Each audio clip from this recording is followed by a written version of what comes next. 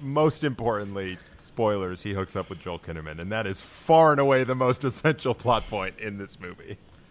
Joel who? Kinnaman? Joel who? Joel Kinnaman? Joel who? Edgerton? Edgerton. Joel Edgerton. We have a cold open. Deep blue underwater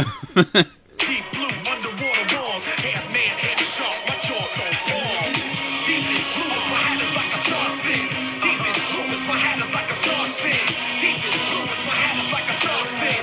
Deepest blue is my hat is like a shark's fin. Hello and welcome to another episode of Bowlet. It is me, one of your co-hosts, Zach. I am here with Nate Hey. and Chris. Hi, I'm trying to get a hair out of my eye. Great for this audio Perfect. medium. Yeah, perfect for podcasting. Good content. And this episode, a much delayed episode, is one where we talk about colors. Not as in cinematography, but as in movies with colors in their titles. Oh boy. Because that is how our podcast works. Very creative. So this came about with both me being someone who harps on the color palette of a movie every single time I watch a film, and also The Green Knight was released a couple weeks ago, and I wanted to shoehorn it into an episode. So we picked 6 movies for this episode. The aforementioned Green Knight. We also have David Lynch's Blue Velvet. We have Steven Spielberg's The Color Purple, Tony Scott's Crimson Tide, Jack Arnold's Creature from the Black Lagoon, and Rennie Harlin's Deep Blue Sea. Really the people's Deep Blue Sea, if we're being honest. And those movies have literally nothing to do with each other, other than the fact that they have a color in the title. You could draw some connections. There's Well- some Arthurian nature to... And water. You know, Deep yeah, Blue Sea. Yeah, right, yeah, I was going to go with Deep Blue Sea. Yeah, terrible things that happen in water. Yeah. When we were picking these movies, I remember, like, okay, we can't have 9 submarine movies. Well, so Yeah. specifically, we can't have 9 red submarine movies. Oh, man. yeah. Hunt for Red October was another one that we seriously considered. Yeah, it's going to kill the joke if we keep going, because it's really just that in Crimson Tide. So yeah, I don't really know how to lead into this. I would, because The Green Knight is such a movie, the one that we kind of like based this episode around, it's certainly such a is a movie. has such a artistic style, and it is very clearly going for a bold color, motif throughout, and very challenging to watch it sometimes, like camera angles and lighting setups, that it really is more of a, it's less of a story and more of just like a collection of short stories. I wasn't terribly familiar with the whole Arthurian legend behind it. I don't know if either of you are big Arthur buffs. Yeah, I've never read The Once and Future King. I don't know if our schools required that. I don't think so. I know a bunch of people who have had to read that, and I know Lexi's a big Arthur fan. But The TV show? I was, yes, I was. I'm picturing fairly, the Arthur meme with him in chainmail. with the fist. Yeah, I was fairly unfamiliar with this, aside from having seen Sword in the Stone 25 years ago and the random Keira Knightley King Arthur movie from like 20 years ago or whatever. Yeah, that was a weird one. So yeah, this came in pretty blind on this, and oh boy, did I love it. It's good stuff. Would watch again. Would recommend. Did we all see this Yeah. in theaters? No. I saw it on a screening. I did. Gotcha. Oh, you did the virtual screening, right? Because with A24. Oh yeah, Nate got mad at me because I didn't get tickets because we were supposed to watch it together. Yep. But Instead, my trust. I watched it with Dave. Yeah. So Chris and I, we saw it on a big screen the way, the Lord intended. And Nate, did you watch it? And holiest. Did you watch it on what, a 13-inch laptop with? I believe it was a 13-inch laptop or it was an iPad. It's one of the two, as the Lord intended. I mean, yeah, holds up. Still totally works. It's a different experience. I think because of where I've lived for a while, a lot of my movie watching for a good chunk of my life has been sort of on non-theater screens, and so that I think what I go into movie viewing looking for, oftentimes, like whenever I hear the tropes about this is best seen on a big screen, it's intended for this, like that totally resonates in certain ways, and also that's not the main thing that I derive my sort of movie viewing from, because so much of my experience with movies has been on smaller screens, whether it's a TV, whether it's things like that. So I have an interesting relationship with stuff like that, and I feel like in certain cases, like something like this, where the cinematography is of such a high bar, it totally translates. And I'm sure it would be even more grandiose on a bigger screen, but it doesn't sort of hit in the same way. There are certain movies that I think can kind of get away with being subpar because of the grandiosity that sort of shows up when it overwhelms you on a big screen. And Shots at Malick. On the, yeah, right. But it just, like, certain things don't translate in the same way, and I get that becomes an intention versus a sort of experiential thing. But it's definitely come up for me with certainly through the pandemic and in other cases. And I feel like oftentimes the stuff that is of the highest bar still rises to the top, even if it's a different experience seeing it on a big screen. Yeah, I very famously saw Dunkirk on a 7-inch screen on the back of an airplane seat. So still ranked it as my number 3 movie that year. Yeah, because that's a great movie. Yeah, I watched The Martian, Gravity, and Interstellar on one transatlantic flight, so I also can't talk. Also, those are movies that probably fall a little bit more into that camp of having not seen Gravity. I can't speak to that one. The other two, I think, the spectacle of them is a huge component of what makes those sort of successful films. And when you take them out of that, then you have to focus on logic and plot. And all right, let's not get bogged down in Nolan talk. Interstellar sucks. Okay, moving on.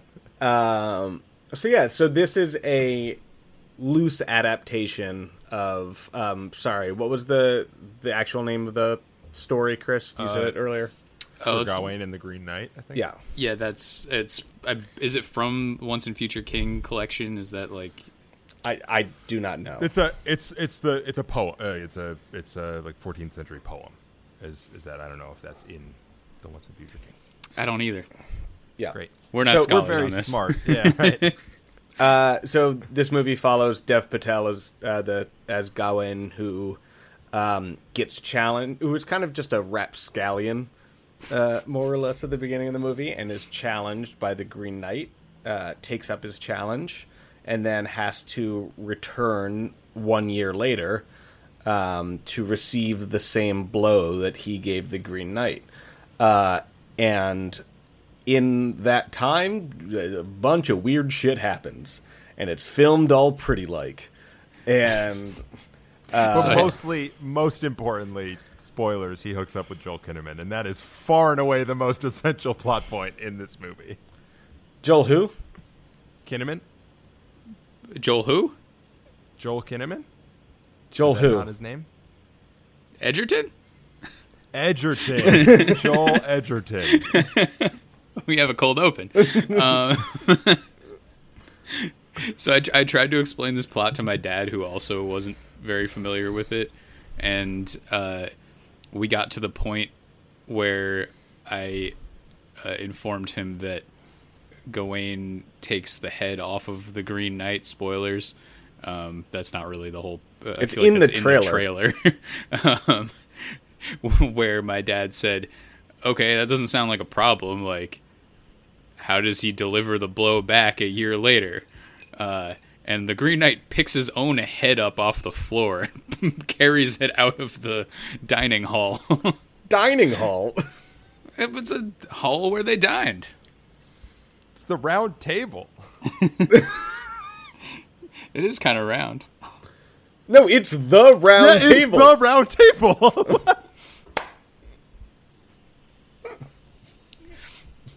Hashtag not a scholar. But anyway, so this movie is pretty... Plotless isn't the right word, but the plot can be described in 2 sentences. And it feels, very much like a story that meanders and has side quests, and he meets interesting characters. It's vignettes. It's like a vignette. Have you ever played like a really good video game? Yeah. Tiger Woods Golf 2003. Yeah, it's like that. Super Smash Bros. I was thinking 64, Cool Borders. Yeah. Sick. We just all right, back to movies.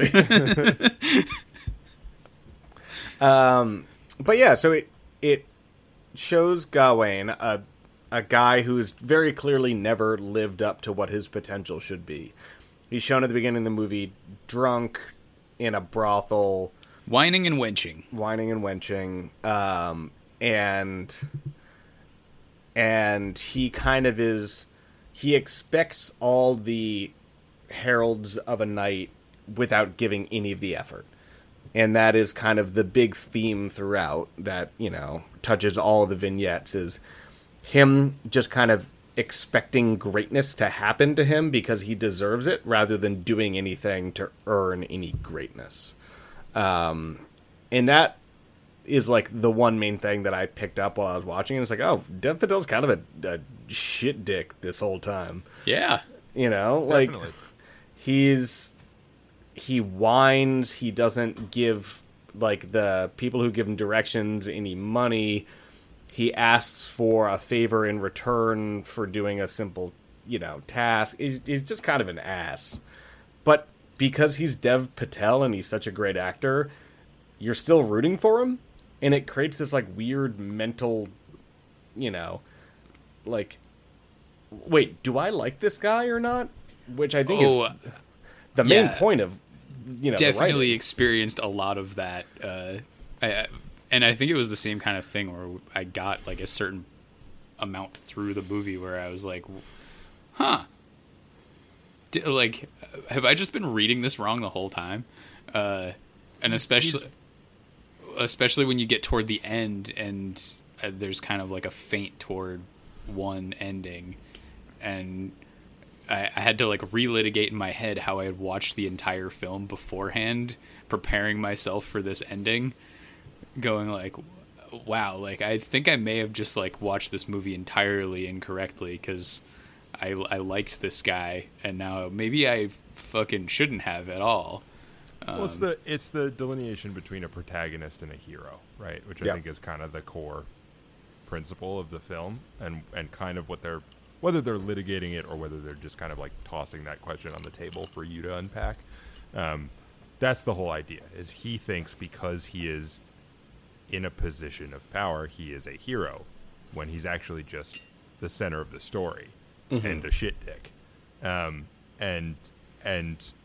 the moment that, depending on your read of the ending, however you want to interpret it, because obviously this is not a sort of codified, here's exactly what happened ending, and I think there are various interpretations of it, but depending on how you want to interpret it, the moment he becomes a hero is the moment he actually sort of submits to getting the blow returned. And whatever that ends up manifesting, like that's the transition. And he doesn't really do anything prior to that. He has moments of goodness and moments of cowardice and moments of sort of shifting back and forth because he's inherently a complex character. But he doesn't really have a full sort of willingness to sacrifice himself for the sake of honor or something like that, which is so central to the text, until the last moment, and you don't even know if he does. You don't know if that's what ends up happening, and that's probably the thing that I love the most. And the fact that their way of demonstrating that to you is not just the here are the two paths and he chose one, but you get to see the full unfurling of what that decision would cost and what that decision would ultimately lead to, and have to unpack the fact, which I think is what helps a story like this kind of resonate well beyond its sort of medieval connotation. Like, what difference does it make if he lost his head then, or 60 years later after all the people around him had died these horrible deaths and had gone through all this stuff, and he just got to survive that much longer? Like, does that time actually make a difference if he wasn't living it in an honorable way? And that as a concept, and their way of depicting it, I think, is such a brilliant construction for modernizing a text like this that is so easily kind of locked in the past and not accessible in the same way in a society where, like, honor is not nearly as significant a concept or as central a concept as it was sort of in the time that the stuff was written, at least nominally. Yeah, good stuff, Nate. No, I mean, you kind of see that shown out in, you know, in all of the interactions, especially with the, like, Lord and Lady section with Alicia Vikander and Joel Edgerton, where the first Joel thing... who? Kinnaman. Joel Kinnaman. Famously of Suicide Squad. Where the first thing he agrees to when he stays there is anything that happens to you here, you give to me at the end. And it's kind of like a weird, like, all right, man, cool, whatever, you know, where he takes on an agreement and a pact without thinking about it. And then at the end, when he realizes, like, oh shit, I acted dishonorably and, like, you're kind of calling me out on it, he just kind of runs away. You know, and it's a pretty stark showcase of where his like moral core is at that moment in the film, where he never expected to have any sort of actual requirements to do any of this shit. He just expected it to be bestowed on him because he was the one who slain the knight. And, you know, I guess he got one big ol' smooch from Joel instead of Spoiler. and one very seemingly uncomfortable handy. Yeah.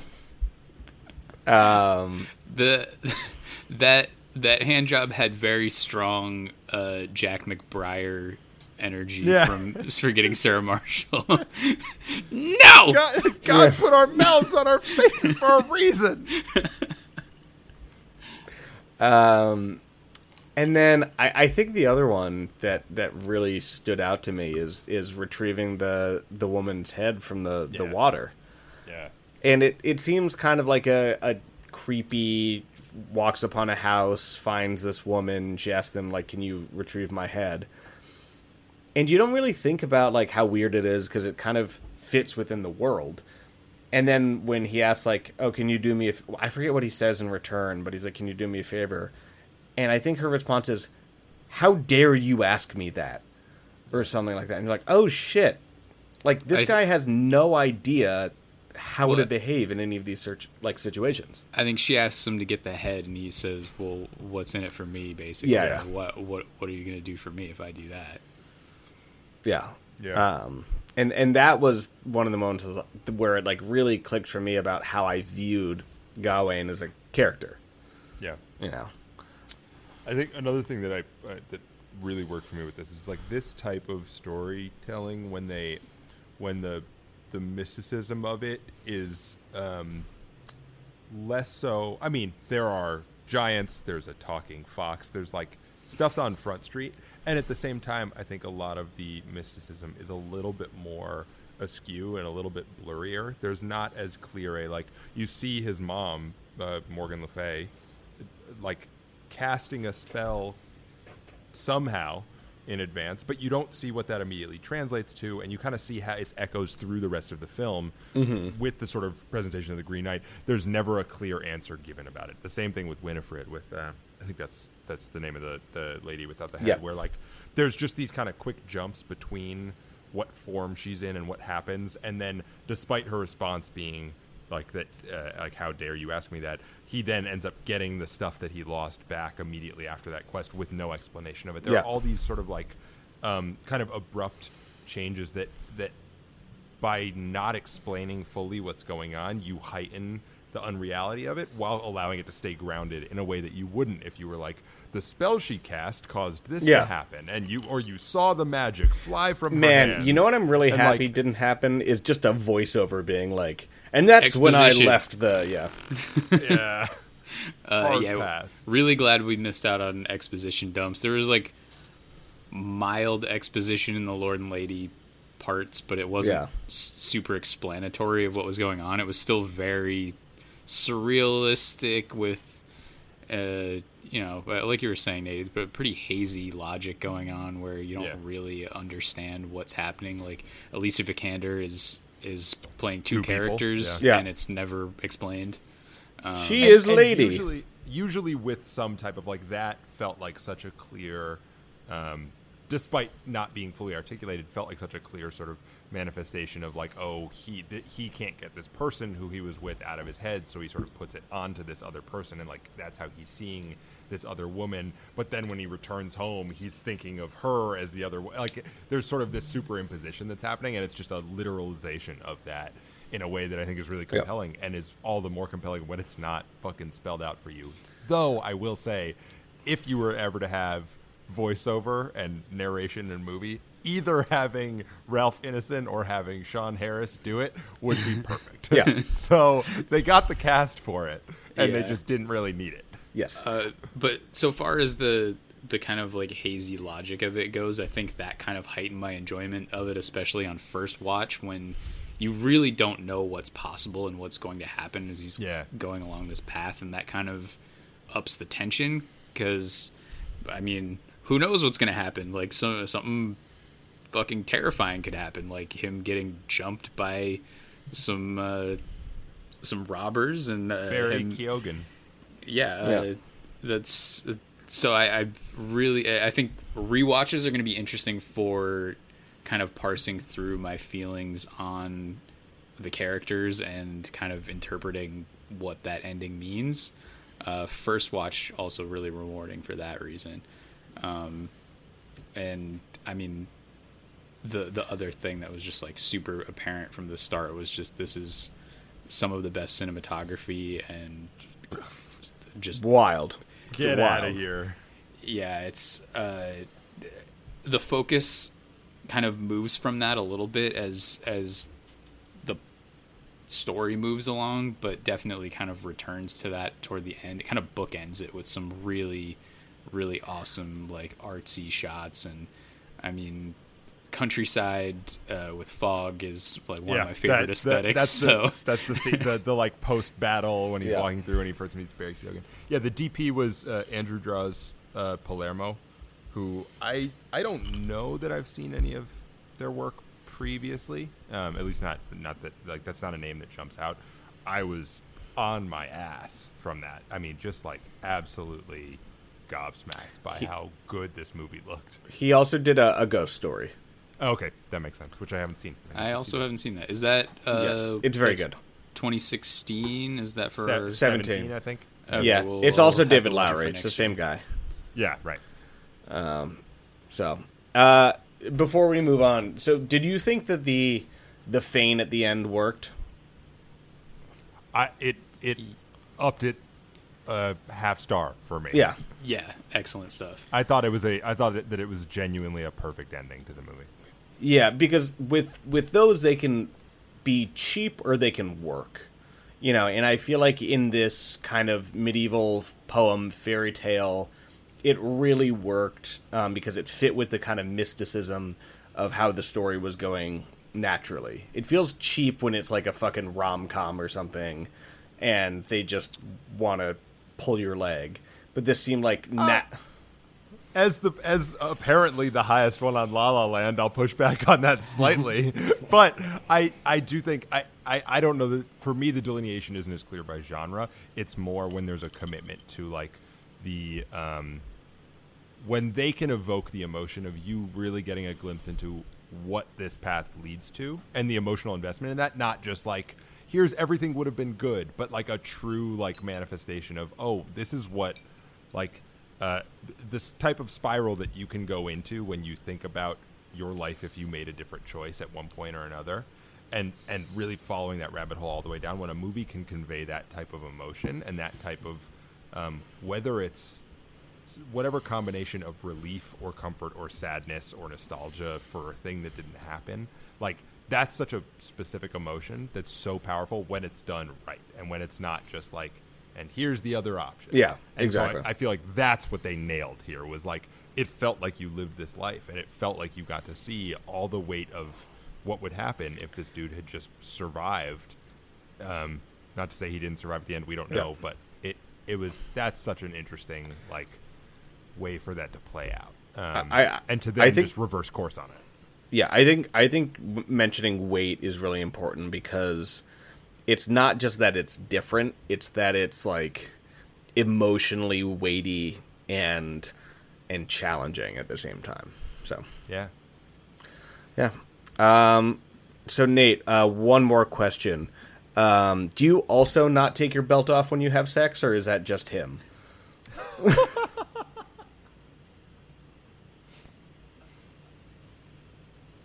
I can neither confirm nor deny, but we can check in with Ivy! her next time she's on the pod. Yeah, right. Well, I too like Gawain wear more of a sash than a belt, so Yeah, I kind of forgot that in the middle it just gave him full like free from harm kind of thing, and so when he refused to take it off during sex, I was like, what? Oh, come on, it's not that big of a deal. So your head falls off. So my Some people are into that.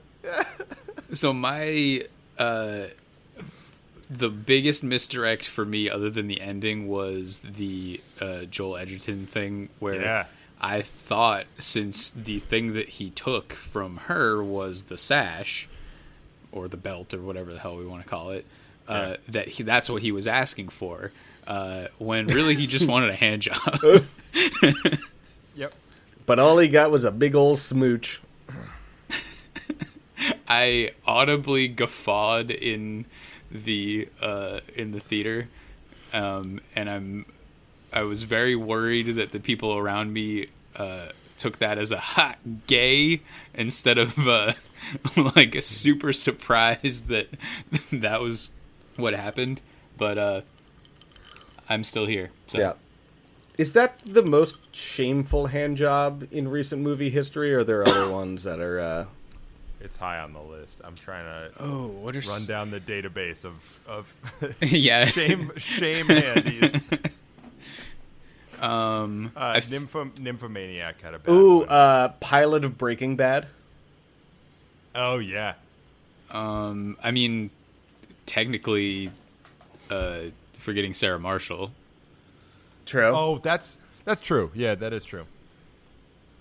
Well, I guess we found our We next could get a theme starting episode. starting five of shame hand jobs. That's Cool. your next music, movies, and hoops article. So, yeah.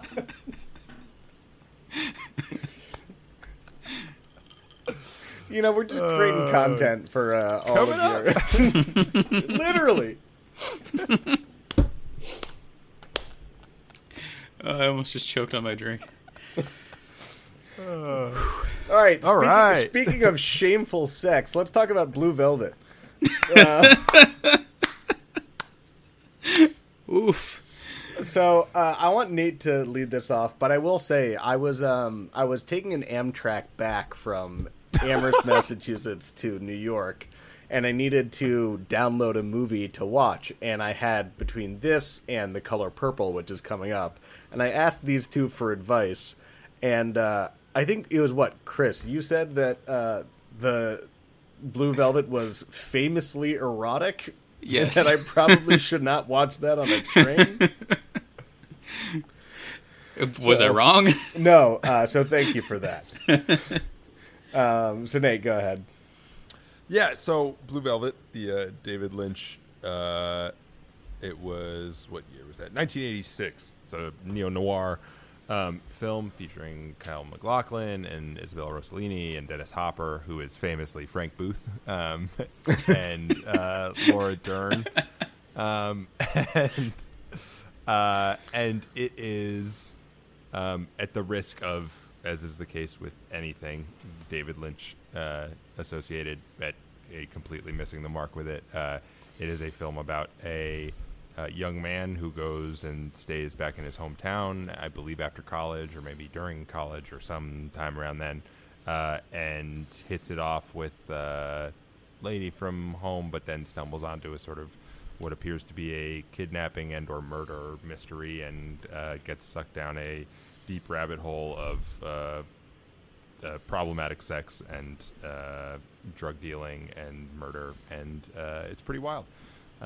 This was my third Lynch, I believe, after Twin Peaks and then Mulholland Drive, which was an interesting order to do it in, because I think a lot of people think of this more as like the urtext of Yeah. Oh no, you've also Lynch. watched. You've watched Well, one more that's Lynch. fourth. That was fourth. Yeah, no, that was fourth. Coming the fuck up. I got a couple minutes into that one. I didn't actually finish it. Oh, what is wrong with you? It wasn't a by choice. Riveting. It was just like other stuff going on. One of the best movies I've seen all month.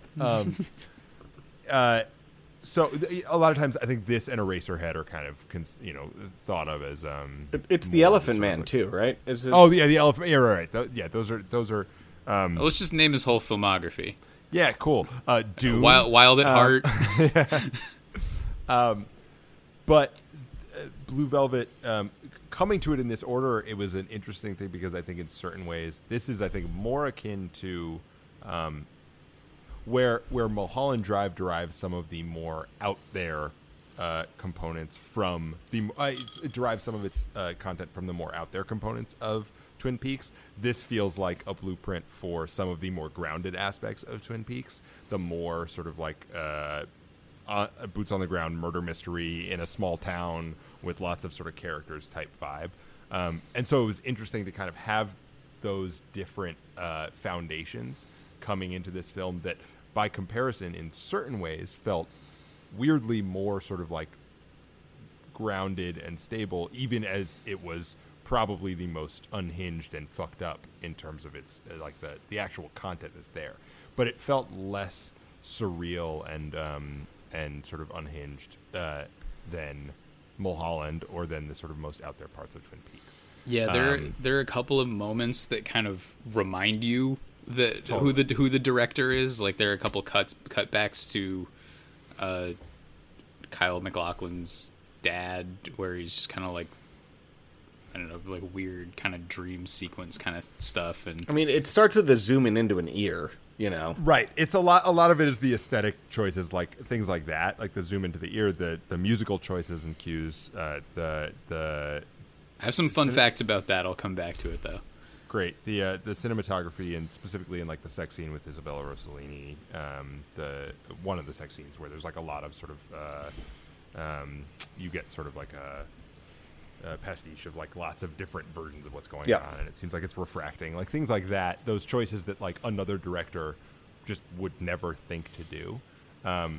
So it was just interesting to see sort of David Lynch reflected in this narrative structure, in a narrative structure that was a little bit more linear, that was a little bit more direct, even as it sort of approaches the end and you start losing the thread a little bit.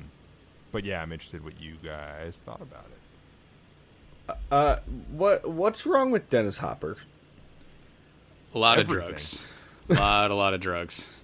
Famously, Frank Booth.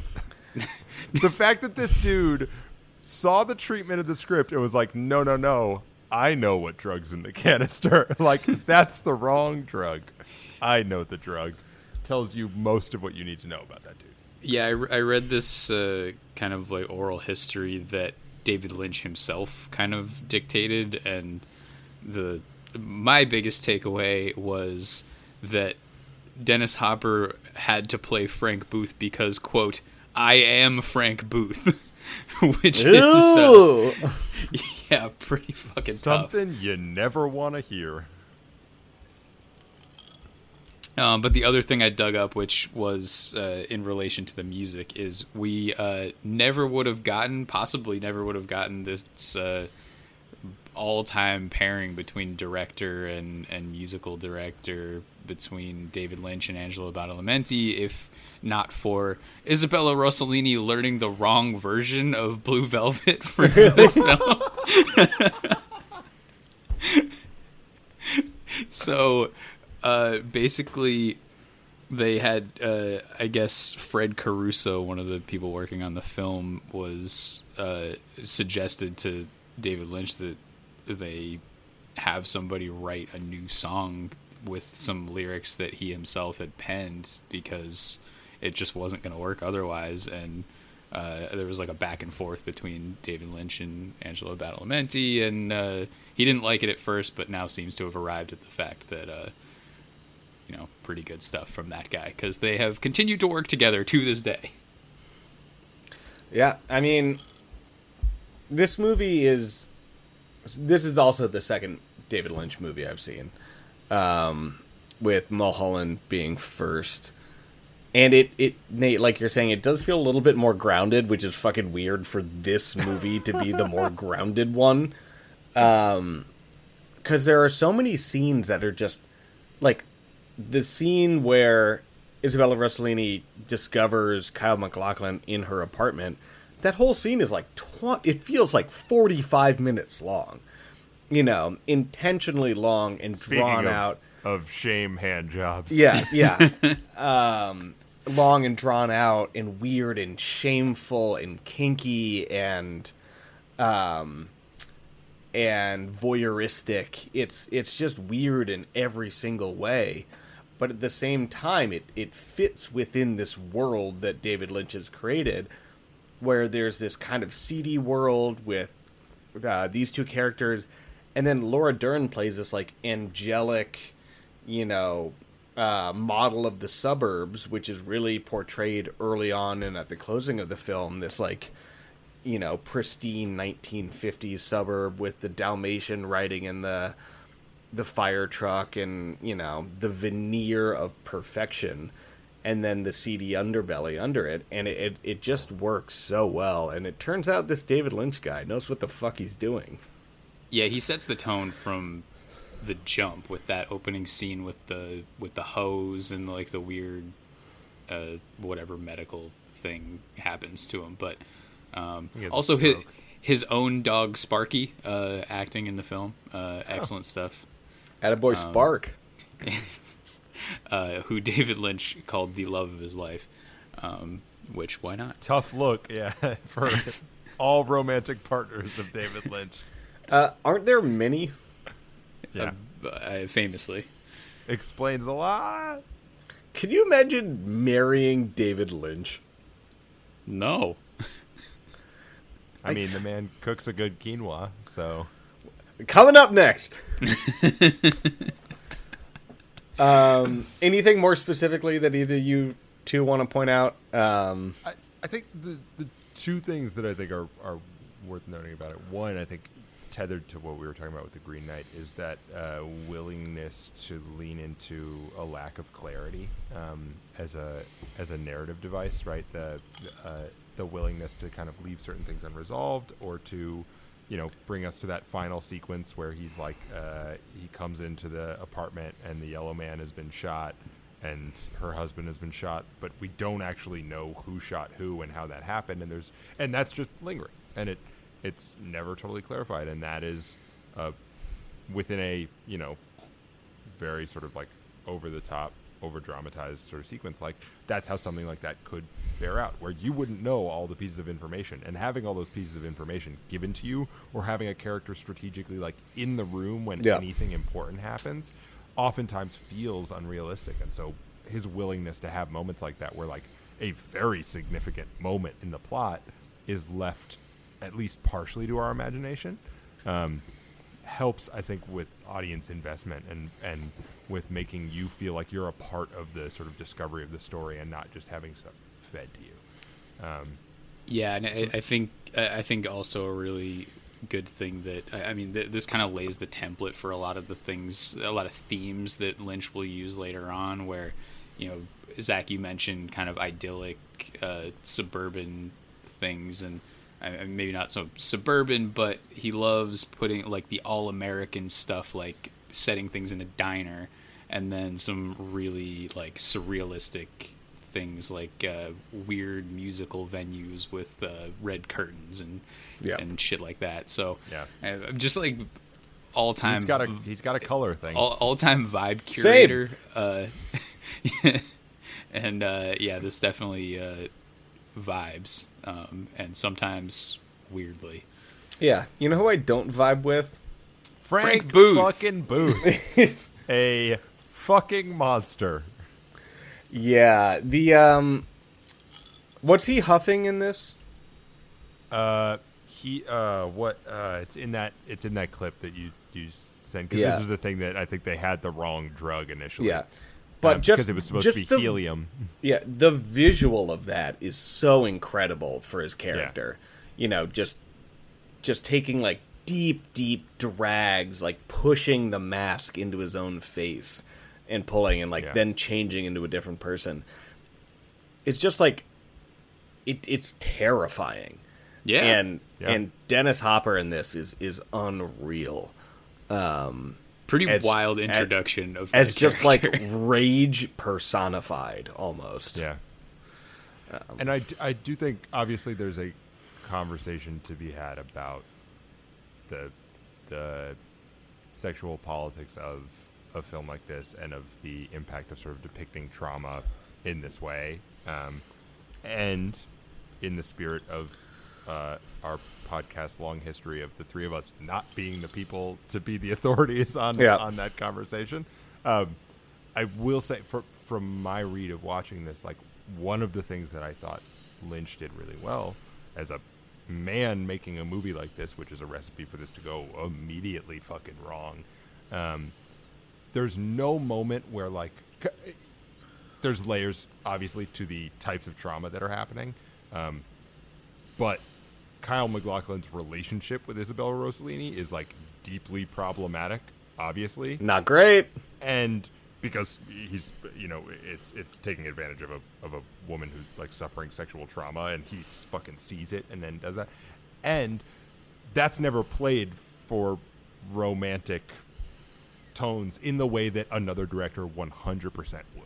Where that is the type of sequence where, like, oh, he's the hero who comes in, and the fact that they start hooking up is like a good thing. And there's no moment in this movie where you think Kyle MacLachlan is a good guy. It's pretty explicitly laid out as horrific, especially toward the end of the film. Yeah, and that I think is such an expert and such a necessary thing to make this movie not a fucking travesty, because it's a narrow line dividing this movie being a masterpiece, which I think it is, and this movie being a absolutely devastating piece of shit. And that would have nothing to do with just like the tonal stuff. Like, he just could have gone really wrong, and I think his ability to sort of navigate the tone of those moments is so essential to that. Yeah. One last thing before we move on. Chris, you've been surprisingly silent about Laura Dern so far. Would you like the floor? Your wife. There's nothing that needs to be said. She speaks for herself. I do think is fucking going for it, especially down the stretch of this movie. Oh my god! You get the first look at the Dern face, which like hysterical crying or screaming. Laura Dern is just like one of the best in Hollywood at hamming it up. Excellent stuff. I will actually say, so this, I think, Chris, have you seen Certain Women yet? No. Okay, oh, my Zach, God. I know you saw this recently, like, near when you saw Blue Velvet. How was the experience of the sort of the two poles of Dern? Because I feel like that's about... it was the best of Dern, it was the worst of Dern. It really is. Chris, I'm very excited for you to see that movie, because it really is, like, the antithesis of this Dern, and I don't mean that in a negative way. I just mean it is. Yeah. It could not be less this Dern. I mean, this Dern is like the 1950s. Can we stop saying this Dern?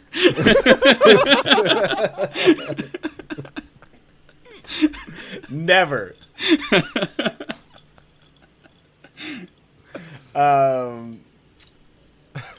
Laura Dern in this movie. I'm sorry. Her name is Mrs. This Dern. Yeah. Is just such the kind of sheltered daughter of the suburbs in the 1950s. Yeah. She is so like goody two shoes picture of perfection, and it's a pretty clear polar opposite to Isabella Rossellini's character. But I think Laura Dern plays it pretty well, as far as the antithesis of the kind of, sensual other in Kyle MacLachlan's gaze. Yeah. So. All right, anything else? No, good to great film. Yep. Great film. We are going to go back in time 1 year for this next movie, for The Color Purple, directed by Steven Spielberg. That won Whoopi her first Oscar, correct? I believe that happened for this movie. I know she was nominated. I think that movie got shut out. I think it was... Oh, yeah, you're right. Yeah, it got shut out completely. Got nominated for a bunch, shut out completely. I think it still holds the record for most nominations without a win. Gotcha. So, Chris, you want to start us off with this one? Yeah. I mean, it's the story of a black girl / woman, and over the course of 40 years of her life, in the early 20th century, and kind of follows along through a traumatic childhood to a traumatic giving away to a husband, to a traumatic marriage, and then you kind of live with this woman throughout all these years and kind of experience her life over the course of that time. And turns out, doesn't seem like a good time. No. So this is based off of this same named book by Alice Walker that came out in 1985. So it was a very 82, quick... 82. 82, sorry. So it was a very quick turnaround as far as, like, major book into major motion picture. And so I had never seen this movie. I had heard a lot about it as far as, like, the kind of Oscar buzz. I'd heard that Whoopi was incredible, and when I went back to it, I was kind of, like, pretty terrified about Steven Spielberg making a movie with an all-black cast in the mid-1980s, about how phrase would be handled and stuff like that. But I guess it had been long enough since I had read the book in, like, middle school that I'd kind of forgotten the actual plot of the movie. And it's less so about that and more so about just the trials and tribulations of Whoopi's character, which is a way better focus for the movie than a examination of what the time like was for anyone other than this one specific person. I liked it.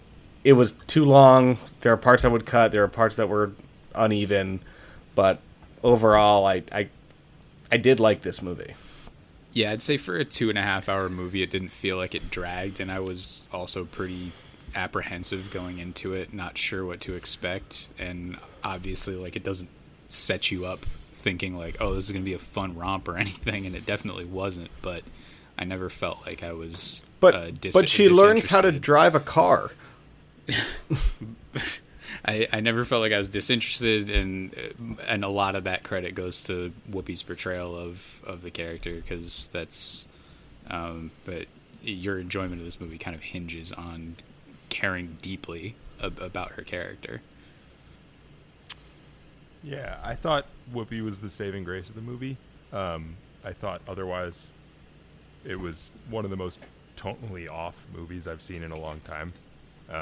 Has some jarring tonal shifts. I think a big part of that has to do with the music, which a lot of love for Quincy Jones, but as Alice Walker described it, it feels like that music belongs in Oklahoma and doesn't really fit with the vibe of the film. I think that was kind of the 80s thing in general, which is these big sweeping orchestral scores, no matter what. Yeah, and it just shouldn't have been the case for this. It was 100% not what I was expecting from Quincy Jones. Yeah.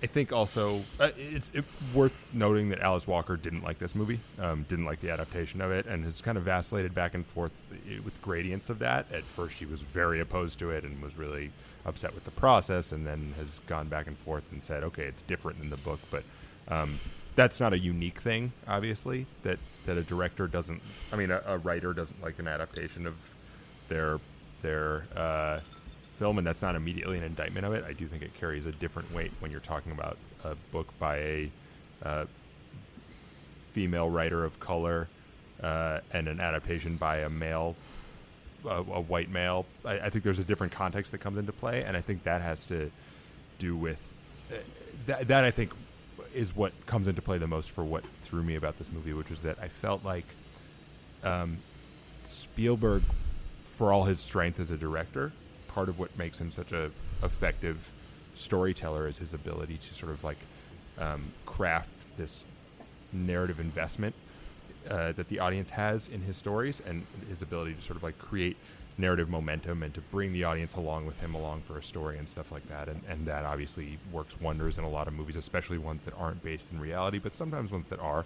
In this case, I think what you end up with is his approach to a lot of moments of specific sort of horrific trauma as moments of character development and moments of sort of helping the plot along, rather than dealing with the weight and impact of those actual moments of trauma in a careful way. And that read is really problematic to me, and was something that was really jarring and really threw me about this movie. And The Color Purple comes up a lot as an example of like why we need to think about who are the people who are telling certain stories, and not that hard and fast has to be like a person who identifies the same way that the story, the core people within the story identify. But it is an example, I think, a pretty clear example of where a creator tried to make a story that wasn't universal, rather than finding ways to sort of create investment in a more personal and more insular story. And I think that a different director could have potentially done that, or Spielberg at a different point or with a different agenda could have done that, but I don't think it worked here. And so that's my take on the movie. Yeah. I don't want to give too much credit to Spielberg for like making a good movie or anything like that. But I think it could have been a lot worse given the time and space that it took place. And I don't have much familiarity with the origin text, and so I can't really comment on that. But there weren't a lot of times where I was like like tonally, there are a lot of weird things. Like there are some things that are played for comedy that feel like they definitely shouldn't have been played for comedy.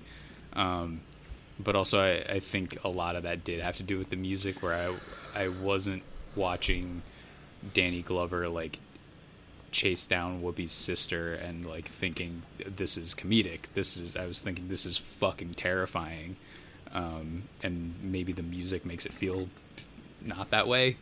Yeah, the music's by far the worst part of this whole thing. Totally. And that scene I thought was actually like a situation where that felt very menacing despite like the sort of like playful overtones of it.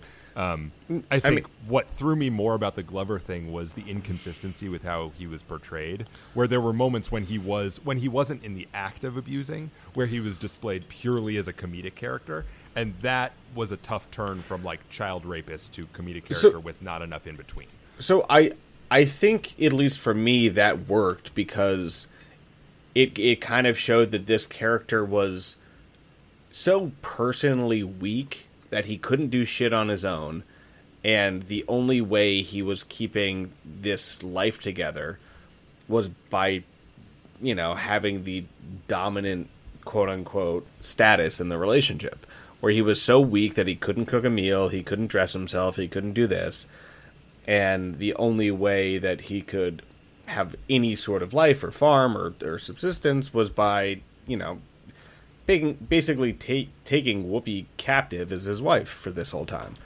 I think that narrative could have totally worked. What I didn't like is that it wasn't that they displayed him as Well, like I think there's a way to sort of have that those two sort of that dichotomy of the like Yep. his power position and how he sort of and then his weakness Yep. in a way that doesn't require. I feel like the weakness was almost always played for comedy, and I feel like if there would have been a way to do that where the weakness was played with more weight as well, so it wasn't just like horrible monster, haha, he's too drunk and can't handle his liquor and is a fucking, like, and it felt just inconsistent and not in a way that told me more about him as a character, in a way that made it feel like we weren't accounting for the weight of his transgressions in a serious enough way.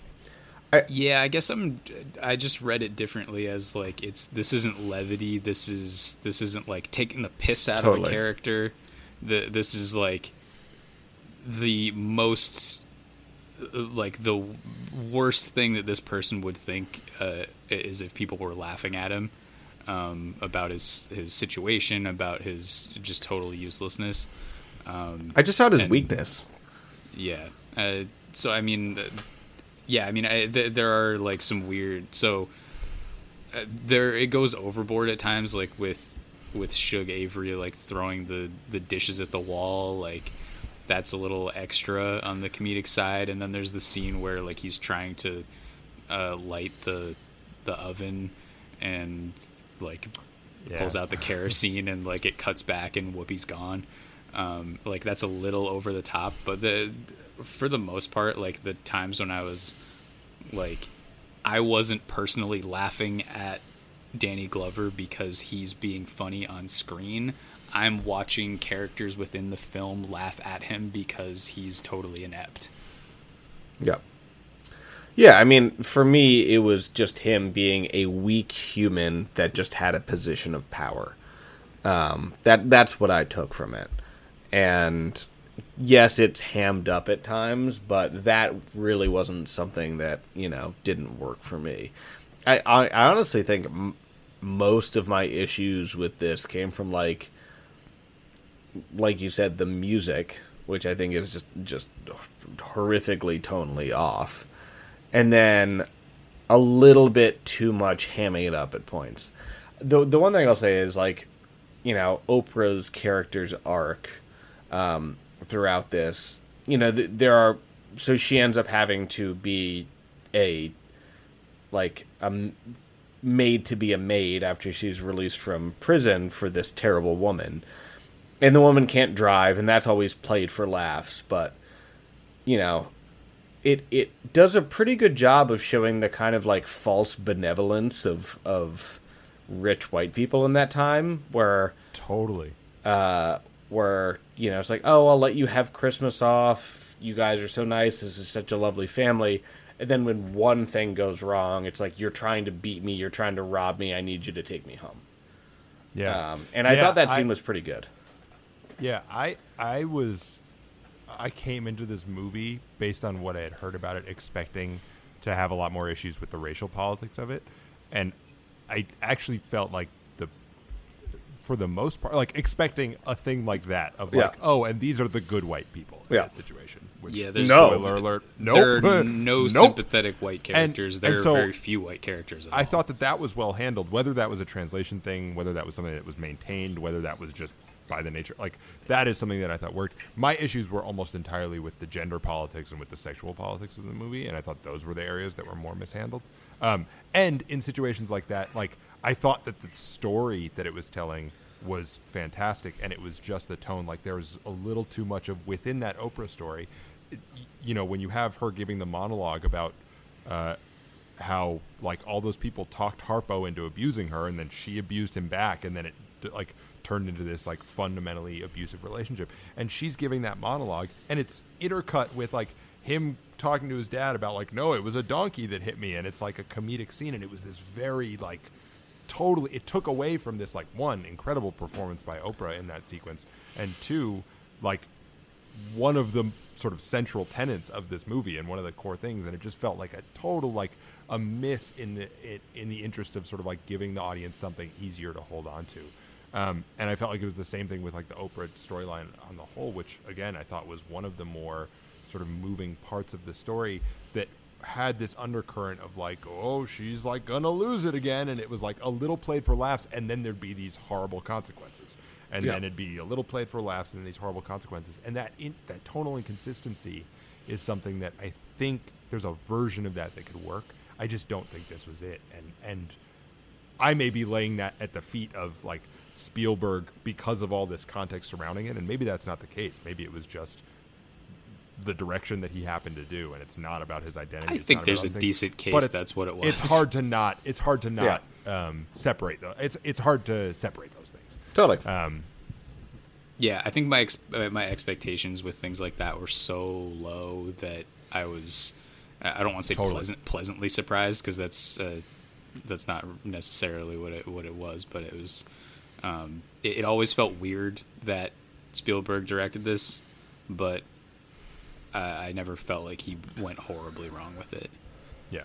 It is also, as we've talked about many times, like essential to think about the time period and what was the norm then, and how this measured up against that, and the fact that this was a representation of like domestic abuse within communities of color, which was not a thing that was getting shown at that time, is really significant. And there's a reason that this movie still carries a lot of weight in a positive way for a lot of folks, right? So like that, we shouldn't be dismissing that out of hand, and I don't mean to by criticizing the movie. I think when you have Whoopi's portrayal of like a victim of abuse. Whoopi is so good in this. She's unbelievable. I mean, it is such an unbelievable performance front to back.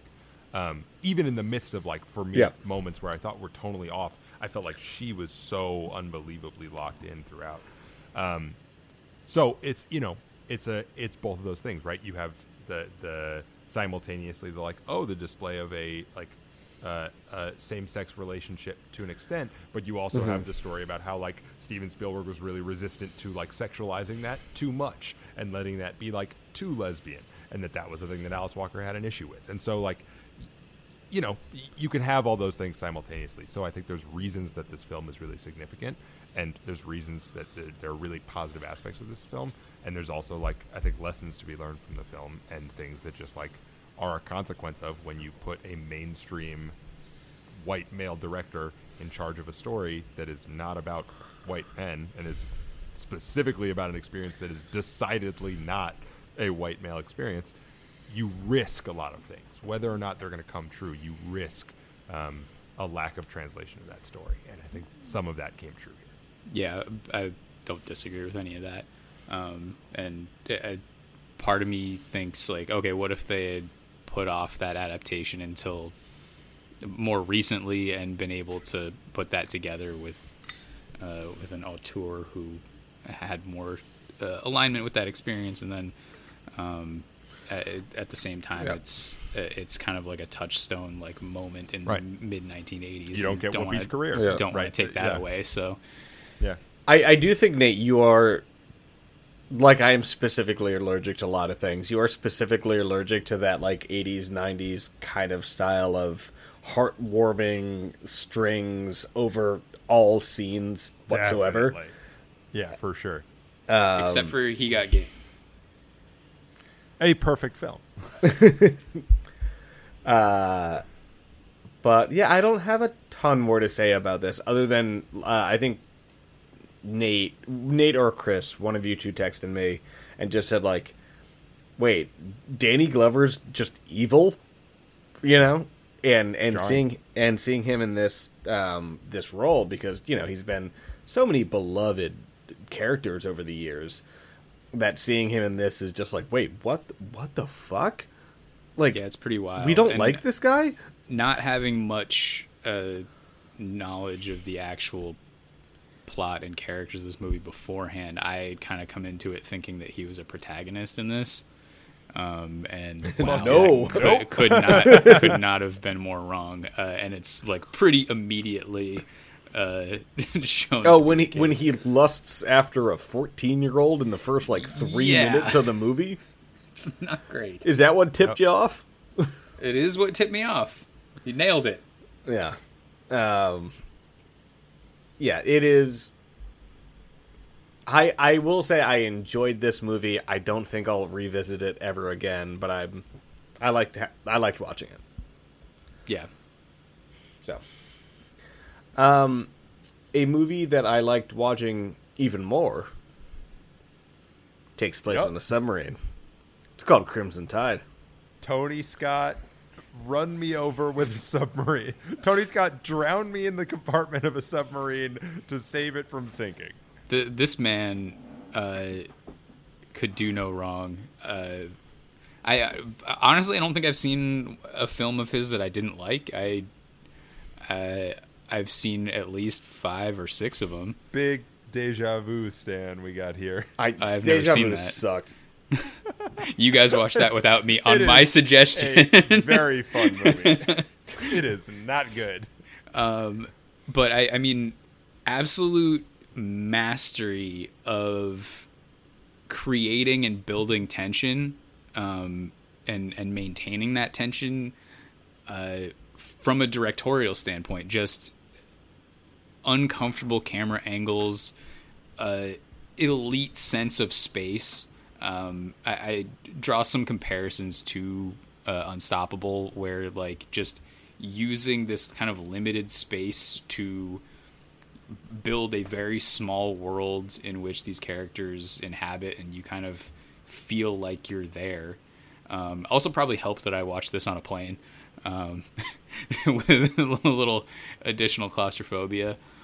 But the idea of like specifically when the sub is diving and rising, like you get these kind of tilted camera angles, and you do kind of feel like everything's a little bit askew, and obviously when they don't have just elite conception of like a tension filled moment where they just don't have any power, and if they go below a certain like They exact just die. depth, then they're all dead.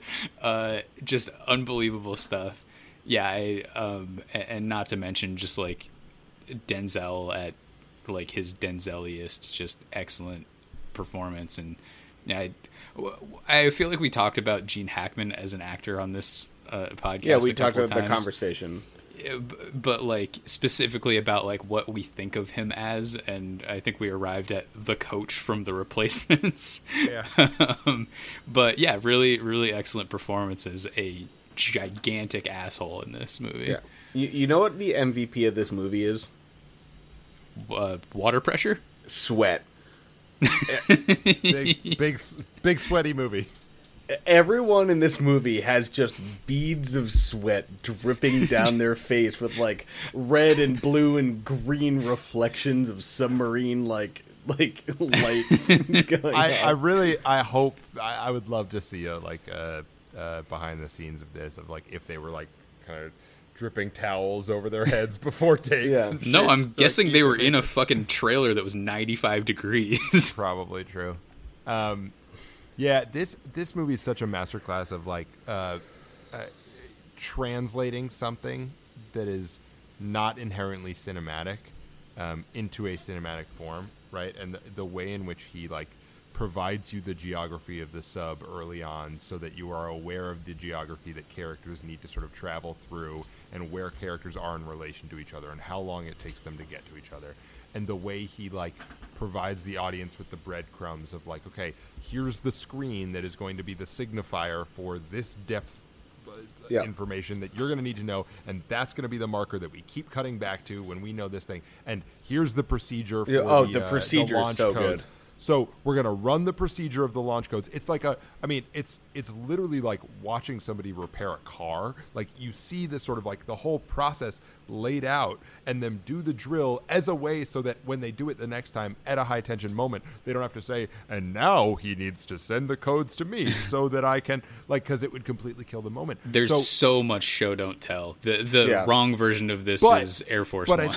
But right, totally. But I also think like it's show don't tell, but it's also telling earlier so that you can show later when it matters. But via showing, like yeah. Totally. it's not someone just like, it's not a walk and talk really. It's but it is. It's like it's the more like we're holding your hand through it this first time, Yeah. and then you're getting the full speed version later, right? It's the test run. You're literally going on the drill so that you can have the sort of realized thing and have all that tension sort of fully mount. I'm such a sucker for, and this will come up with another Gene Hackman related thing in a future episode, but like for lingo and for being brought inside the sort of like terminology of a world that you don't have access to, regardless of what it is. I have no interest in being in the military, no interest in serving in the military on a submarine. Like that's pretty bottom of the barrel in terms of what military things I would be interested in doing. bottom of a literal barrel in Yeah. the bottom of the ocean. And this makes you feel inside of that experience in that way that like it immerses you without hitting you over the head with it, without hitting you over the head with the information, but also like making you feel welcome within it. Which feels like a weird way to talk about a mutiny on a sub, but it does, like, you feel like you're inside the story, not an outsider looking in. But what about a double mutiny? Double mutiny. That's the best kind of mutiny. Yeah, I mean, it's obviously claustrophobic just by the nature of it being on a submarine, you know. And I didn't think that the kind of plot, like the plot points that came up, felt too fake. You know, there are, you know, it didn't have the mountain between us problem. Yeah. And It's definitely a little like, could we maybe chill? Like, Yeah. what if we just chilled? The fire in the kitchen is the one of those, Yeah. but like it wasn't played for like a reason to get to this thing. It was more just like a character development thing and understanding how fucking insane Gene Hackman's character is. It was not the linchpin Yep. moment of the movie that allows for It wasn't Yeah. Chekhov's kitchen fire. Yeah. It's basically exactly. Yeah. So what percent of people do you think understand that Gene Hackman is the villain of this movie? I would say 80 to 90. Yeah, I think You think? aside from a number of submarine captains, like, Yeah. Yeah. I think that's the demographic you might lose on this movie. Or people who have like nuclear codes and really just want to fantasize about using them. Racists are probably not big on Denzel's Yeah. character, I would guess. That was weird. I will say, it like, this is going to sound weird, but it felt unnecessary. He was already unlikable in that moment. It just felt like I'm gonna push back on this a little bit. I think I was surprised a little bit that this movie showed a little bit of an advanced understanding of microaggressions, or at least like accidentally stumbled ass backwards into them. There are a couple of weird moments toward the end of the film that kind of step on that a little bit. it just but- goes so hard at the end. Yeah, where it kind of sets it up very quietly, where Yes. like it's easy to pick up, but Which felt very effective. Yeah. Yeah, And I think the scene setting was awesome. I think the Yeah. end of it was poorly written. yes, agreed. Yep. I honestly it hurt my enjoyment overall of the film. That kind of like end of the. I mean, one you get the like very overt racism toward the end, and then Yes. you get like the weird redemption. The redemption moments. arc was the thing that I didn't like the most. just not. Just didn't miss- need it. miss me with Didn't- that, yeah. Absolutely. Dude almost fucking nuked Russia off the map and is a deeply racist human. No fucking thanks. Yeah, just end the movie when they get back to the surface. You don't need Yep, the we're postscript good. where the white guy got finally it. gets a redemption. Yeah. Where they That can was they can the bond about contractually horses. Obligated, yeah, the contractually obligated Gene Hackman redemption arc. Yeah.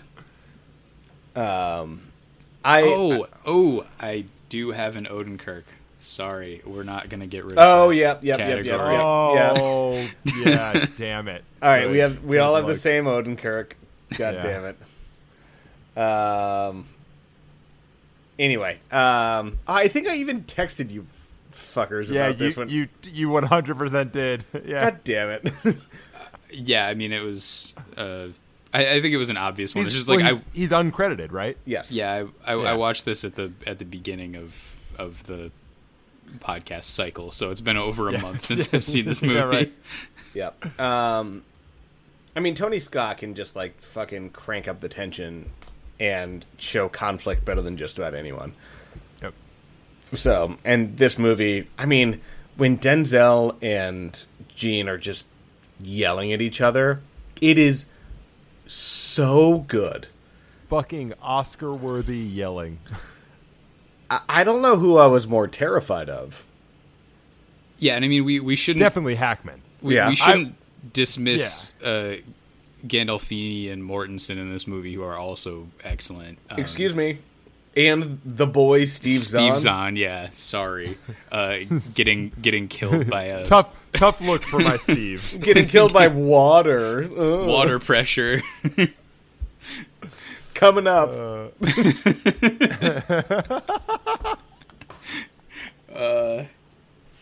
Yeah, so let me write down Jason Robards as Yeah. the obvious Odenkirk. Anything else? I think we've talked about other Tony Scott movies on this pod with Unstoppable, but I mean, this movie kind of follows the trend of what he was great at, and it works really, really well. So, Yep. Yeah, I'm gonna have to rewatch it, but because I've seen Top Gun like 75 million times, so it's hard to like evaluate the two films against each other. But on first watch of Crimson Tide, it hopped ahead of Top Gun for me. I think it's tighter, you know. It's Unstoppable's the top of my list. Oh no, yeah, no, Unstoppable is ahead of both of those. Okay, already, cool. Yeah. I actually think Crimson Tide is my current. I assumed I had the controversial take there. I think that's a completely reasonable thing to think Crimson Yeah. Tide is better. Well, I'm more attached to this. Actually, no, I'm a I big think taking of Pelham 1, 2, 3 guy myself. I will say that's a movie that is infinitely damaged by the fact that it is a Movie. totally fine sequel to a great film. Like that movie exists and the original is great, and so it just is whatever. But it's not bad. Yeah. All right. Do you want to go to Chris's favorite movie of the round after this? Yeah. That is Creature from the Black Lagoon, a movie which is 81 minutes long, and Chris said he took multiple naps during. Micro naps. During how many micronaps did you take during the real-time winching of logs? Yeah, so in my What head, the fuck? in my head, like for many years, this was a short film. Like I didn't. It is.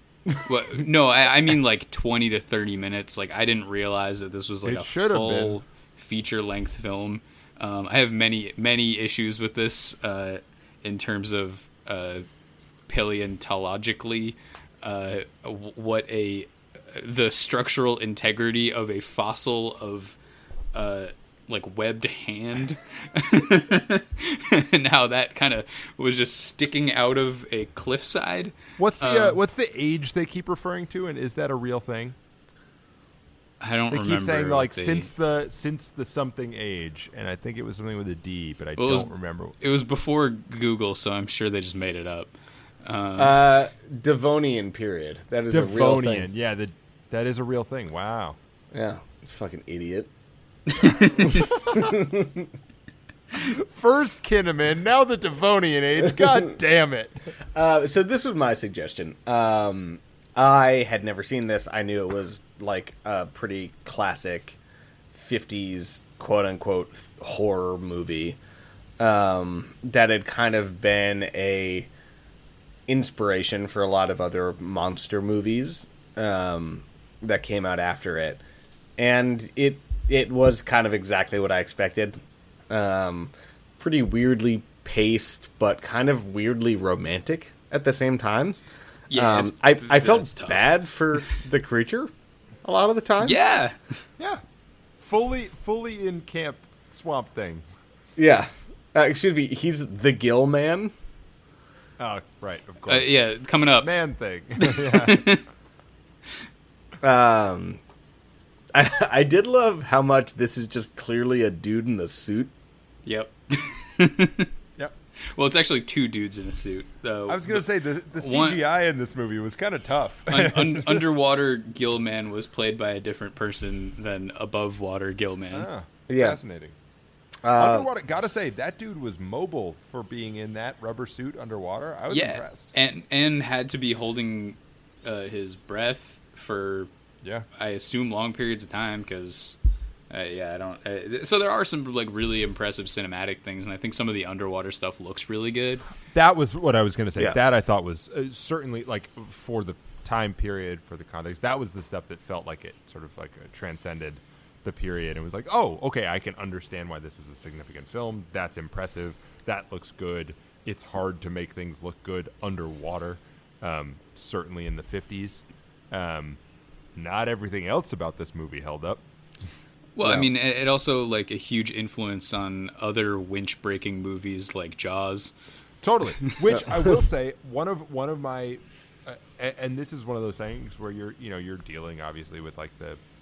It's funny to think about Jaws as recency bias, but there is this element of like, okay, I saw Jaws multiple times before I saw this movie, so I faulted this movie for showing the monster too early because Jaws does that so perfectly. Yeah. And But like, Jaws did it by delays those- accident too. Yeah. Well, Jaws did it by accident, right? I know that, but also Jaws set the template for that. Yeah. Of like that was like a subversive thing that Jaws did again accidentally. Spielberg been fucking up forever. Shouts Spielberg, to- are we sure he's good? Is my take of the pod. Well, I mean, Ready Player One would Yeah. tell you that. yeah. Yeah.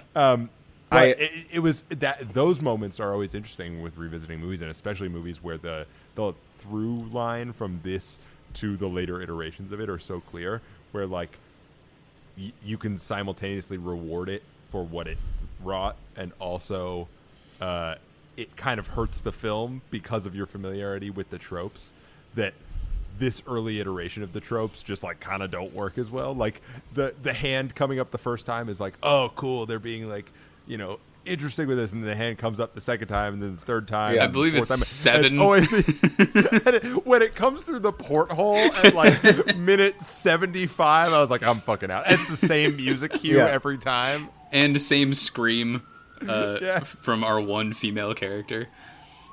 Yeah, Zach, you sent me a wonderful text when I was, I believe, 8 minutes into the film. But do you remember what you said to me? Yeah, I think. Have you ever known earlier on in a movie that the movie would fail the Bechdel test? It's a real like old Hollywood on a platter type of thing. Yeah. I definitely thought in my head that this movie was earlier than the 50s. So I think that actually hurts it slightly more in my estimate. Just thinking about it as a 50s movie, like a part of me thinks it should. You be thought a it was little like bit better a than it was. a I thought it was like contemporary of like a King Metropolis? I Kong. thought it was like 30s, 40s. Yeah. I will say a fun fact that I didn't know about this is this movie was originally filmed in 3D and was projected in 3D with like early iterations of the 3D glasses, and Wow. I would be fascinated to see what this movie looked like in 3D. I'm guessing So, bad. I'm sure it sucked. Unlike all those modern 3D movies, which are always great and always improve the film. Which is definitely why after Avatar they caught on, and now every movie's in 3D. That's true. Yeah. Avatar did look good in 3D, by the way. I will say, like, I do understand how this can be an influential movie. Totally. It's pretty clear about what it did, how it portrayed a creature and its sensitivity, and like you mentioned, King Kong, Chris, the kind of how you can root for the quote unquote monster in a movie. And I think that works. And like you said, the underwater shots are pretty damn cool. Plotting, not that great. Plot, not that great. But You could literally see the moment when they run out. Yeah. and we're like, At well, minute 20. yeah. yeah. I don't know. You want to try poisoning the water again? Worked last time. How about we try a shotgun? What an idea. I like also the ending of spoilers for The Creature from the Black Lagoon. The ending of, you know, they've fucking gut shot this creature like 19 times and poisoned him, and he's kind of staggering off to die. And they aim to shoot him again, and the guy's like, no, let him go. And then the next shot is him dying anyways. It's like, what? Let him bleed out instead of putting him out of his misery. Let him suffer, you fuck. You creature. Unbelievable. Yeah. Anything else for this wonderful film? No. Yeah, not particularly. There's some really great quotes that are worth, you know, if you need something to multitask during and you want to throw this movie on just to like check a box on Letterboxd, you'll get some fun quotes out of it, and some like misunderstandings of science, and some bizarre, like seemingly like substitute teacher trying to convince you that water is cool type lectures, and like, and also just like every male character trying to convince this one female character to marry the main protagonist. Yeah, well, you know, the way marriage works. Yeah. Yeah. All right. And we are on to our final movie, which is Deep Blue Sea. A canonically great film. It stars Thomas Jane from this movie and nothing else. Sure, Nope. it does. Yeah, Nope. Sure, it No. does. He's in the like 4th season of Arrested Development as. No, he's in the 3rd season of Arrested Development as Tom Jane. Yep. Yeah. He had a show where he was a gigolo. Yes. He was in Boogie Nights. Hung, yeah. Yep. He was in Scott Pilgrim. That Anyway. doesn't sound right. Anyway. Oh, I think he's one of the the vegan police or the vegetarian, whatever it is. I Oh, think. yeah. Yeah. Yeah, he is an uncredited vegan police officer. Yeah. Shocked it didn't work out. That for is this his dude. number What one a- credit on Letterboxd. What a charisma laden actor. Isn't it just charismatic? No, charisma laden. I like that He's better. laden with charisma. This movie is about a shark research facility in the middle of the ocean. I think you got it backwards. It's an Alzheimer's research facility that just happens to have sharks. conveniently located in shark-infested waters. Yeah. Multiple leagues under the sea. By the way, just like impeccable framing for a film. Like, love the location that they just Unbelievable. underwater research facility. Let's do it. I'm always in. This, I think, parallel to Crimson Tide, which obviously is like the showing you the geography of the space is so essential. This movie does such a good job of showing you the geography of the space and then saying like fuck it, but you still are attached to that geography. So like there will still be a scene that's like back in an area that they've introduced before, but then there are other things that's like there is fundamentally no way that this person made this run with a shark in the water behind them, the like 700 yards like around a corner. LL Cool J is faster running through waist-high water than a shark is at swimming through it.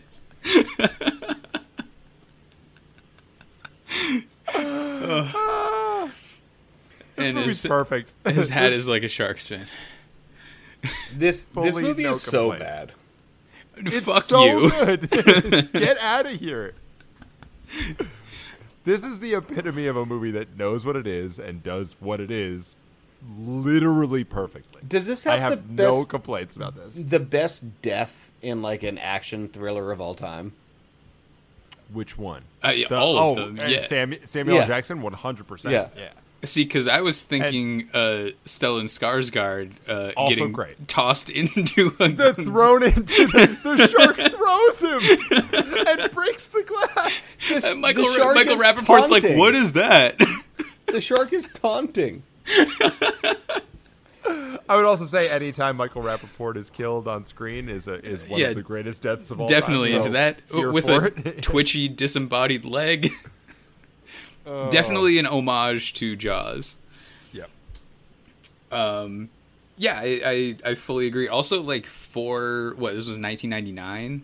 Yeah. For 1999, like, sometimes the CGI looks fucking horrible, but sometimes the combination of practical effects and CGI ends up working for me. Whereas, like, a lot of those B movies with, like, sharks in them, just, like, you cannot get into it because it just doesn't look like there are sharks there. And for me, this one kind of works. And I think a lot of that has to do with, like, I watched this as a kid and was like, oh, this looks so much better than things I had seen before. And now I kind of hold that nostalgia for it. But still, I think it does work. And I'm not going to watch this every year like I do with, like, Jaws or Jurassic Park or something. But it's a fun, like, once every 4 or 5 years watch. I do love that in the test screening they kept the Saffron Burrows' character. Dr. Susan McAllister. They kept her alive, and then the audience was like, "Fuck no!" Let her. Great choice, die. because she. I mean, Agreed. like, in a cast full of, I would say, all but one unlikable character. I'm glad that they killed off most of them. I wish Tom Jane had also gotten bit. I think but, LL Cool J was the only one who needed Yeah, to he was the live. only Yeah. one I was rooting for. Yeah, totally. And he fucking blew up a shark with his oven. So Yep. wins all Famously around. easy thing to do. Yeah, a famously be fine. easy thing to crawl between multiple levels of an oven. That's how they just don't have anything in between. You know? He did the like the hand punch thing, but with with an axe. They were assessing the fact that none of us have probably been inside an industrial oven enough to know for sure whether that was Little do possible they or not. know. Yeah, jokes on them. Yeah, I mean, I do think that obvious, like, I knew about the Samuel L. Jackson death before I had seen the film, and it's still just one of the funniest death scenes in a movie of all time. It's so The like hard zoom on his face Yeah. right Yeah. before it happens. Yeah, I think this is the type of movie that, I mean, this is one of those movies that I think just really embodies that, like, no part of this was trying to be a prestige movie. No part of this thought that it was anything other than what it was.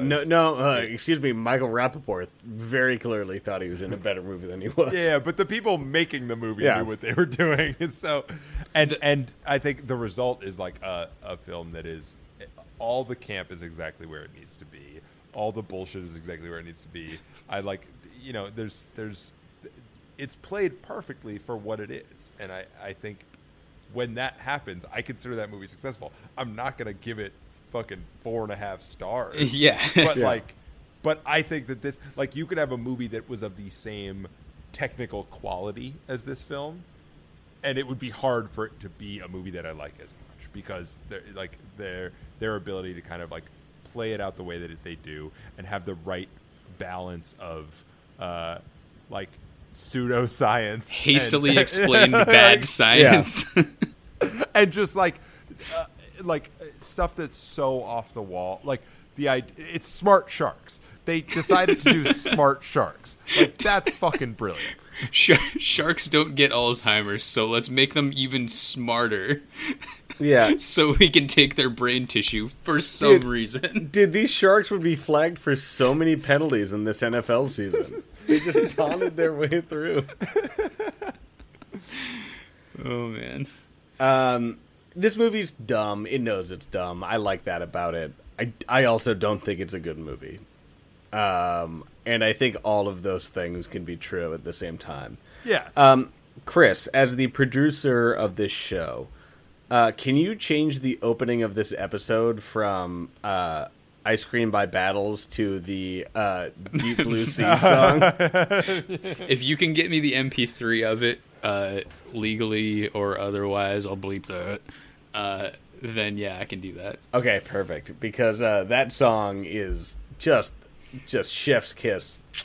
Beautiful. Deepest, bluest. My hat is like a shark's fin. You know, when people are talking about the GOAT, you know, when they're doing their top fives, it's honestly, it's criminal that LL gets left off specifically because of his contributions to Deep Blue Sea. Yeah. Anything else about this movie other than Michael Rappaport so much else, stopped but being in films? Yeah, I think we could Just- talk for hours about this movie, but I don't think we need to. No, I don't think we need to as well. It's a done movie. Like, have a drink or two, watch it. You'll have a great time. It's fun. It's super fun. Yep. And I think that takes us into our awards for this episode. We all realized that we had one Bob Odenkirk at the same exact time. So You heard it, unless you skipped that part because, you know, I understand that. No, I wouldn't understand skipping through this podcast. I'd understand ending it early. I would not understand why you would skip to the end. Well, they want to hear our I awards just gotta at the hear end. the awards.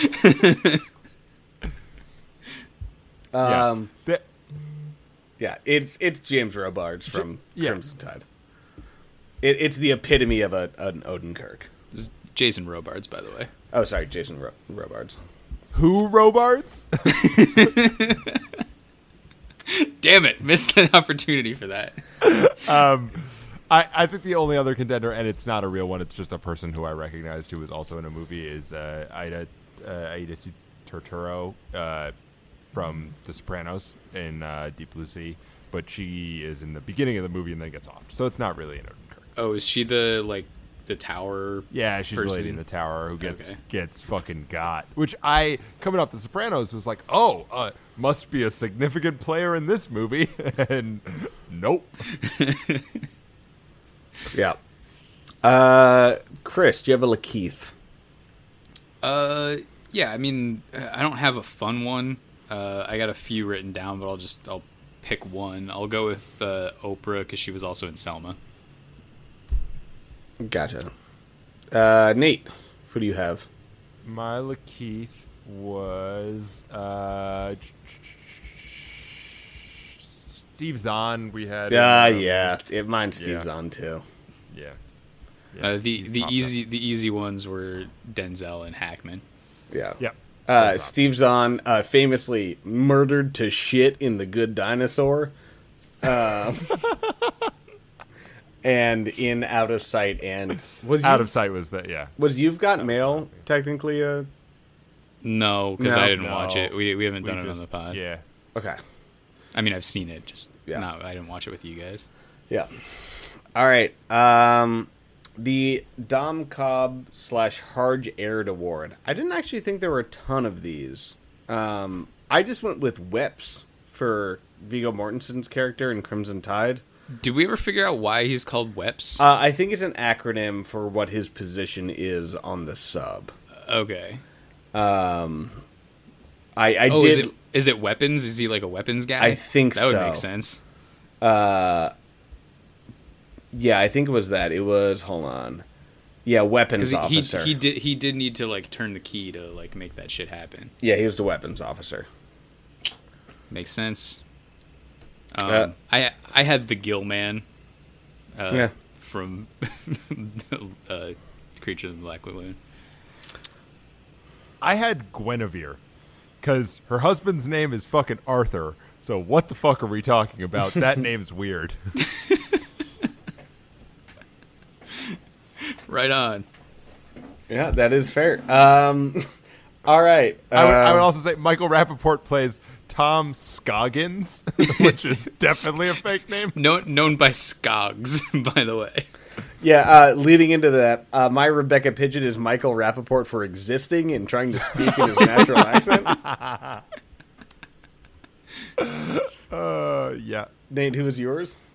It could go a couple different ways. Shouts to the Mid-Atlantic accent being fake as fuck and not a Yeah. real way that people spoke. So K in the Black Lagoon. Yeah. I had the Green Knight, As I've said on this podcast before, the received pronunciation British accent didn't exist until the 1770s. So, Shut the fuck up. Shut the fuck up. Just a bunch of fucking dialect sticklers. It's a good thing for people to skip ahead to. I'm glad that they're rewarded with our fucking nerd ass. Like, well, actually,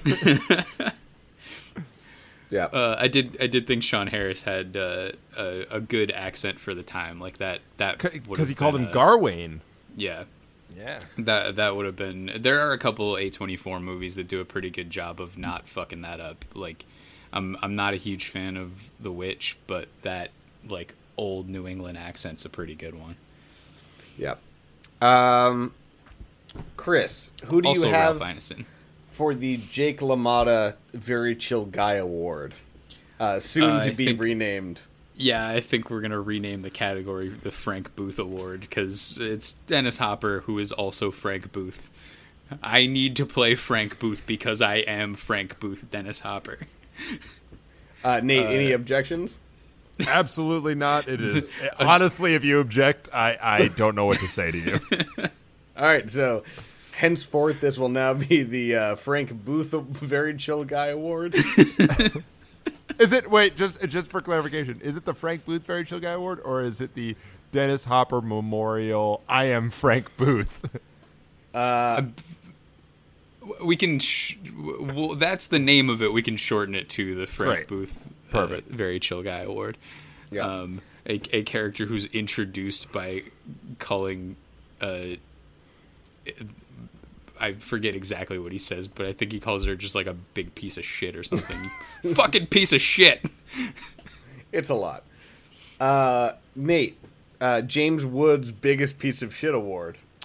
Boy, were there some contenders. Yes. A lot of options. I'm going to go with Pa Harris, Ceely's dad, Yeah. revealed to not be her biological father, but rapist fucking piece of absolute shit father in The Color Purple. Yeah. Chris. I took Gene Hackman in Crimson Tide, a man who, if left unchecked, would have caused the nuclear fallout to end all nuclear fallouts. And I'm going to go with Dr. Susan McAllister from Deep Blue Sea. Who For leaving her family so that they could leave their child alone on Christmas.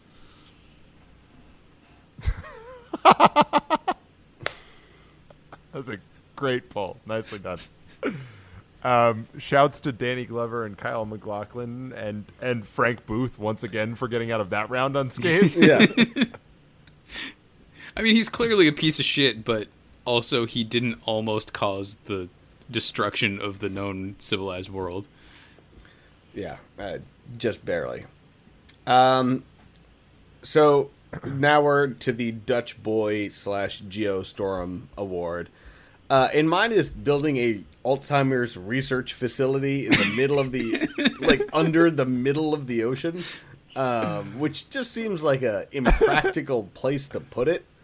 It would be impractical if it wasn't for my Dutch boy, which is Smart Sharks. Yep, that's mine as well. And enhancing the intelligence of sharks. So, joke's on you and your very reasonable Dutch boy, because our dumbass Dutch boy necessitated it. But also the the visible firing of synapses on in microscopes. I will also say, until the lovely article in which Dennis Hopper explained which drug it was supposed to be, because he knew, because he tried them all, the gas canister was a candidate for this. But then that was cleared up a little bit too much by Hopper and his fucking rampant drug use. I would also accept a sad hand job in this category as a plot device. What about a sash you won't take off during sex? Yep, also accepted. Any other Dutch boys? How about I mean, a severed ear as a plot device? Yeah. I was thinking a fossilized webbed hand. Yeah, just hanging out. and winches. Winches. Definitely winches. Non-working winches. Like a poison gas, a bug spray, an underwater poison gas bug sprayer might be a candidate. Oh my god. All right, I think we're just going to F. Gary Gray now, right? Yep. Yes. All right. Do you each want to go through our Fs, or do you want to go through everything all at once? We've always done it where everybody does their full one. And as we know, that's the way we've always done it, is the best logic for continuing something. All right. So my F is Crimson Tide. There are scenes from that movie that I just absolutely fucking love and could rewatch over and over. My Gary is Blue Velvet because I'm a fucking weirdo. My Gray is Creature from the Black Lagoon. And I think my law-abiding citizen is Deep Blue Sea. Jesus fuck fucking you. Christ. Fuck What the fuck is you. wrong with you? You're a piece of shit. I love you both. I love you both. Don't fucking look sorry. at me. Don't fucking look at me. I wasn't expecting to get that heated up about Smart Sharks, but I guess that's just where we're at. Okay, Zach, tell us which one is supposed to go next. Not you. Don't fucking look at me. All right, Nate. All right. I will caveat this by saying... Nope. Shut up. Go. Shut up. no, Go. just by saying Shut your fucking mouth. Go. Say the words. My F is fucking Deep Blue Sea, motherfucker. Yes.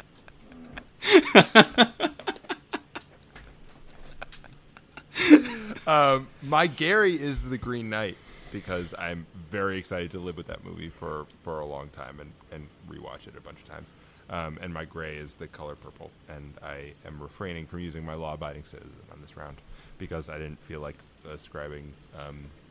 consigning Whoopi Goldberg to eternal damnation. Fucking harsh. I didn't do it. I could have. I didn't. My F is Crimson Tide. My Gary is The Green Knight. I think that's a good movie with some staying power. I think that's a good rewatch. I think Mulholland Drive kind of kicks Blue Velvet down out of contention for that for me. And then my Gray, much like the very mean paleontologists, I'm taking a shotgun to Creature from the Black Lagoon. And no law-abiding citizen for you either? No. Fuck that. Yeah. I'm leaving Deep Blue Sea untouched. Yeah. Any final thoughts on this color palette round? We didn't talk about the cinematography on basically any of these movies, but The Green Knight, and I'm, deeply saddened and offended by that. I'm pretty sure I mentioned a lot of cinematography in Crimson Tide, but Is it possible to roll back to James Woods so we can throw Zach in for including Deep Blue Sea as his you law-abiding fucking citizen? piece of shit. Bump Don't Hackman fucking down. look at me. I Yeah, do I think- want that I as think- like a drop in our episode. If you can just cut the Frank Booth. Don't fucking look at me.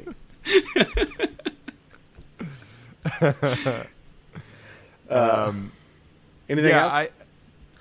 No, I think colors are cool. I'm a fan of color, and sometimes a lack of color. Looking at you, Macbeth. yeah, great. Yeah. So next up, the next batch of movies we're going to be doing is a crossover pod. Very Sorry. exciting. We're coming up in the world, and we are going to be watching hockey movies. to partner with Brews and Bruins. I'm very impressed that you know the name of my other podcast. Fuck yeah, I see you tweet sometimes. Chris, do you have those movies in front of you? I don't, but I could pull them up real quick. Because I do. I just wanted to shame you for it. So we have Okay. Ice You Guardians. fucking piece of shit. We have Ice Guardians.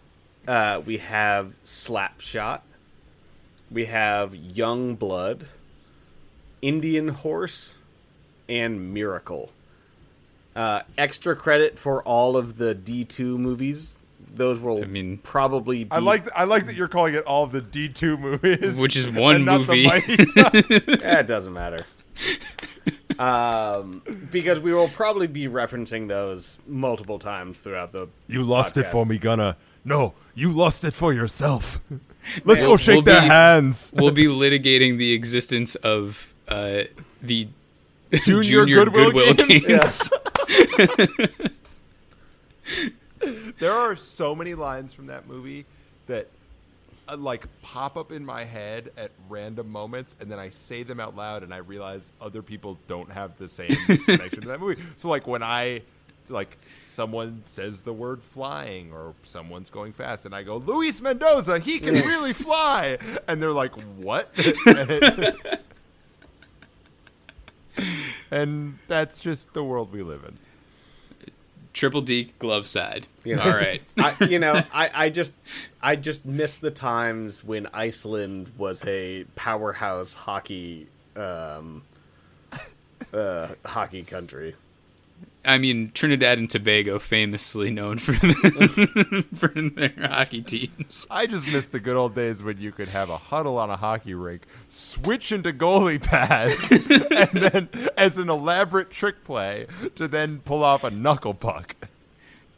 After switching actual uniforms at halftime. Yeah, right. Yeah. It wasn't at halftime. It's in a timeout. Also not in halftime, because there's no halftime in hockey.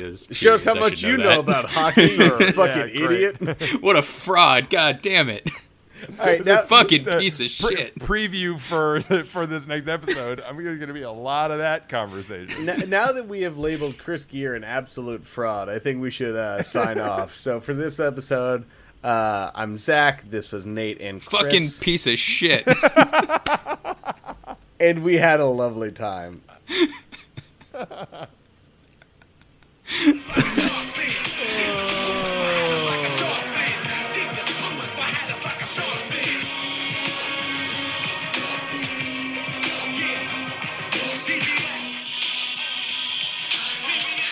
You see this guy? This guy's real creepy.